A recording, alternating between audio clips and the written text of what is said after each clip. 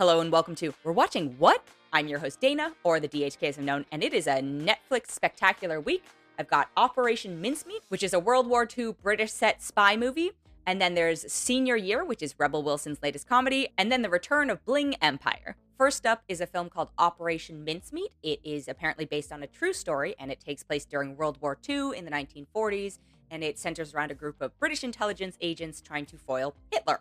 It stars a bunch of very famous British people. It has Colin Firth, Matthew Macfadyen, Kelly MacDonald, Penelope Wilton, Jason Isaacs, Johnny Flynn, Mark Gatiss, and Alex Jennings, and then some other people you'll probably recognize. And I wish I cared more about this movie. I am not someone who's necessarily a World War II buff, so, I know there's an audience for that, and I think they'll probably generally like this film.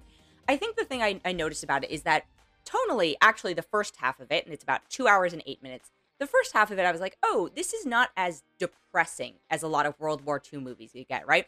Obviously, super serious time, as people who are living through, I've currently lived through many wars myself at this point, but I get how depressing it can be. Obviously, not the same as the time during World War II, but oftentimes when we deal with this sort of subject matter, we treat it very, very seriously, as we should, or you can go in this extreme gore violence direction, or you can do like a Quentin Tarantino Inglourious Bastards thing. But this one, I was like, oh, you know what? This isn't so depressing so far. It's more about the espionage and things like that. Also, just straight up, Ian Fleming, author of James Bond, is a character in this because Ian Fleming, author of James Bond, was actually in the British intelligence service. So I thought it was maybe supposed to be like a James Bond origin story.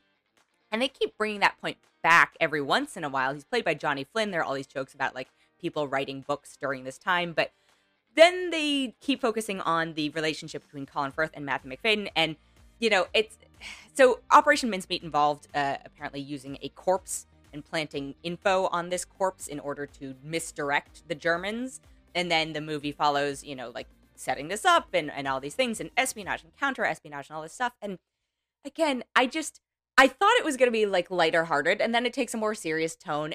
The stakes are clearly very, very real based on the settings, but at the same time, the stakes don't feel as intense for the characters, or there's just something about the way that it comes together that didn't feel as perilous as I maybe wanted it to. And then there's just like pettiness between the characters, and I get it. It's supposed to be about the relationships between them in the context of this larger sort of conflict that's going on, but everything that they're sort of upset at each other about is kind of like, okay, well, look at the rest of what's going on right now. Like, you work together or don't. I don't know. I think it's fine. I think if you are someone who enjoys this type of film, the world, just studying this sort of era through every medium, you'll enjoy this film fine. If you are someone who's not looking for a gory, bloody, violent, or sad, always in the trenches, battlefield stuff, World War II movie, this could be a decent entry for you. And again, I learned something during it. It just felt like the impact of it. And again, I think this is true to the actual impact of the thing. It's like, oh, it had a huge impact on the war. It's just so quiet because it was a clandestine operation, right? And so it just didn't quite mesh for me. I didn't have a bad time watching it, but I was like, oh, I wish I cared more about this because the actors are all fine. They're all good actors, obviously. There's just something that didn't quite push it over the top for me of being like, oh, wow, this was a great movie. So I personally am going to give it 3.5 out of 5. I might be being a little bit generous, but I don't think it was a bad movie.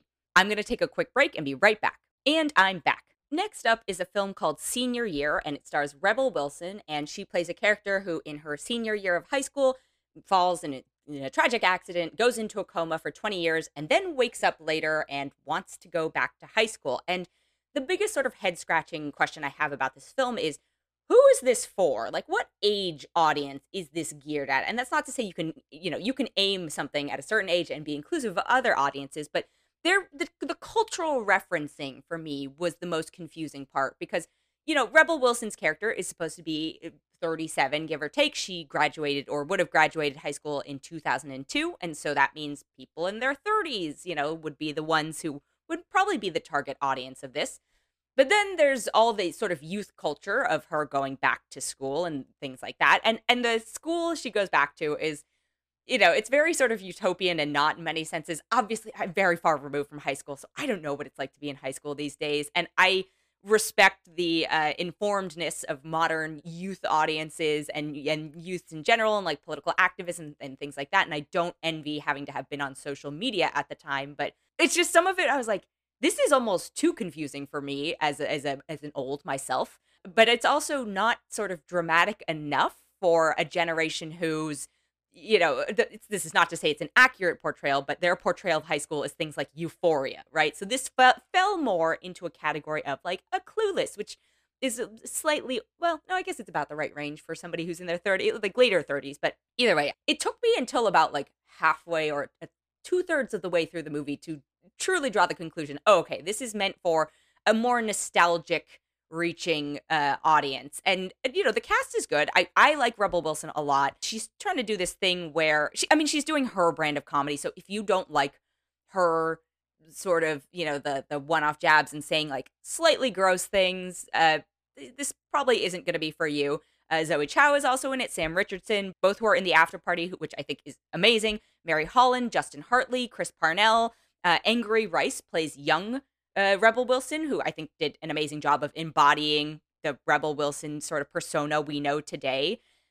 I thought it was funny at times, but at times I was just like, I wish this was funnier. I wish this was either more earnest, which it does try to do at points. It to me, it felt like it was trying to be a Clueless and taking some playbook from, Pretty in Pink, things like that. It's drawing from all the classic high school films, which I don't think we see as much anymore, but possibly with good reason. I wish it had either tried to be more earnest or maybe, and I don't know if this would hold up, so I'm nervous about making this, but almost more American Pie-ish, where it was just so ridiculous and so absurd that it pushed it a little bit, but in a hopefully clever way. Not American Pie was not clever, but at least it was like, yeah, kids are probably doing these things. I don't know if any of the kids I guess some of them are doing the things that the younger version or the modern high schoolers are doing. But either way, I wanted it to be more. I thought it had potential. I came in with low expectations, so at least there's that. There are a couple moments that I legitimately laughed very hard at because of the age I'm at and because of certain references, and I don't want to spoil them. But they came in the second half of the movie, and by that point, I was kind of like, meh. And also the logic of the movie is flawed, and I know I shouldn't be picking at that for a movie that is not trying to be anything.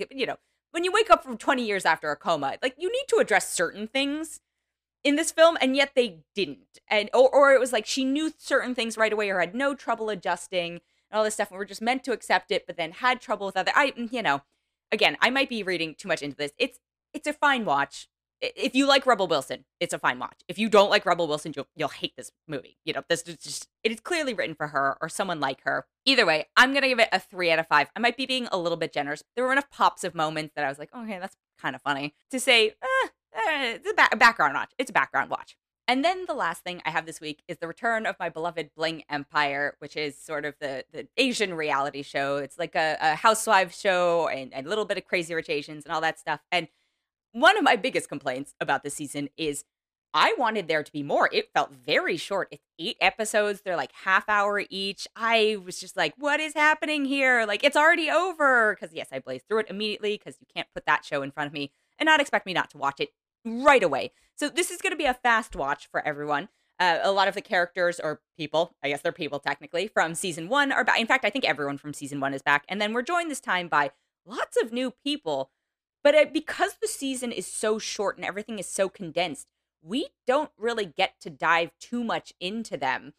I think we also, there are some very serious and truly dramatic storylines that could be explored, but they don't go into it. And I don't know if they don't go into it because the people involved didn't want to get into it, or because they ran out of time, or because they're trying to tease it out into another season. But it was kind of a bummer.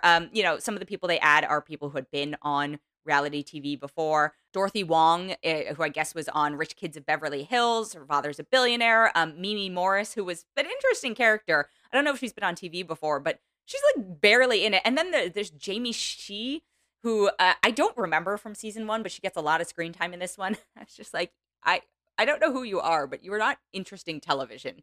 You are you're being used as a catalyst for this, but for the social group here, but either way, I was just happy to see Anna Shea back in her fabulous billionaire, selfish, or millionaire. I don't know, but she's probably a billionaire. Showing also like older characters or older people and women on screen can have fulfilling and interesting lives. There's just a bunch of dumb pettiness in it, and which is exactly what you want from the show. I just wish they had done more, and I wish the season had been slightly more cohesive. I felt like season one, I could just be rose-colored glasses in this because I don't, or rose-colored glasses, I don't know. But didn't go back and watch it in advance of this because you don't really need to. You just need to know it's a bunch of rich, good-looking people. But yeah, I felt like season one was a little more cohesive, and this was just sort of slapped together. Maybe we'll get a second half of the season. I don't think so, but it felt unfinished. So that's my only criticism of it, in that I wanted more. So Bling Empire is out on Netflix now.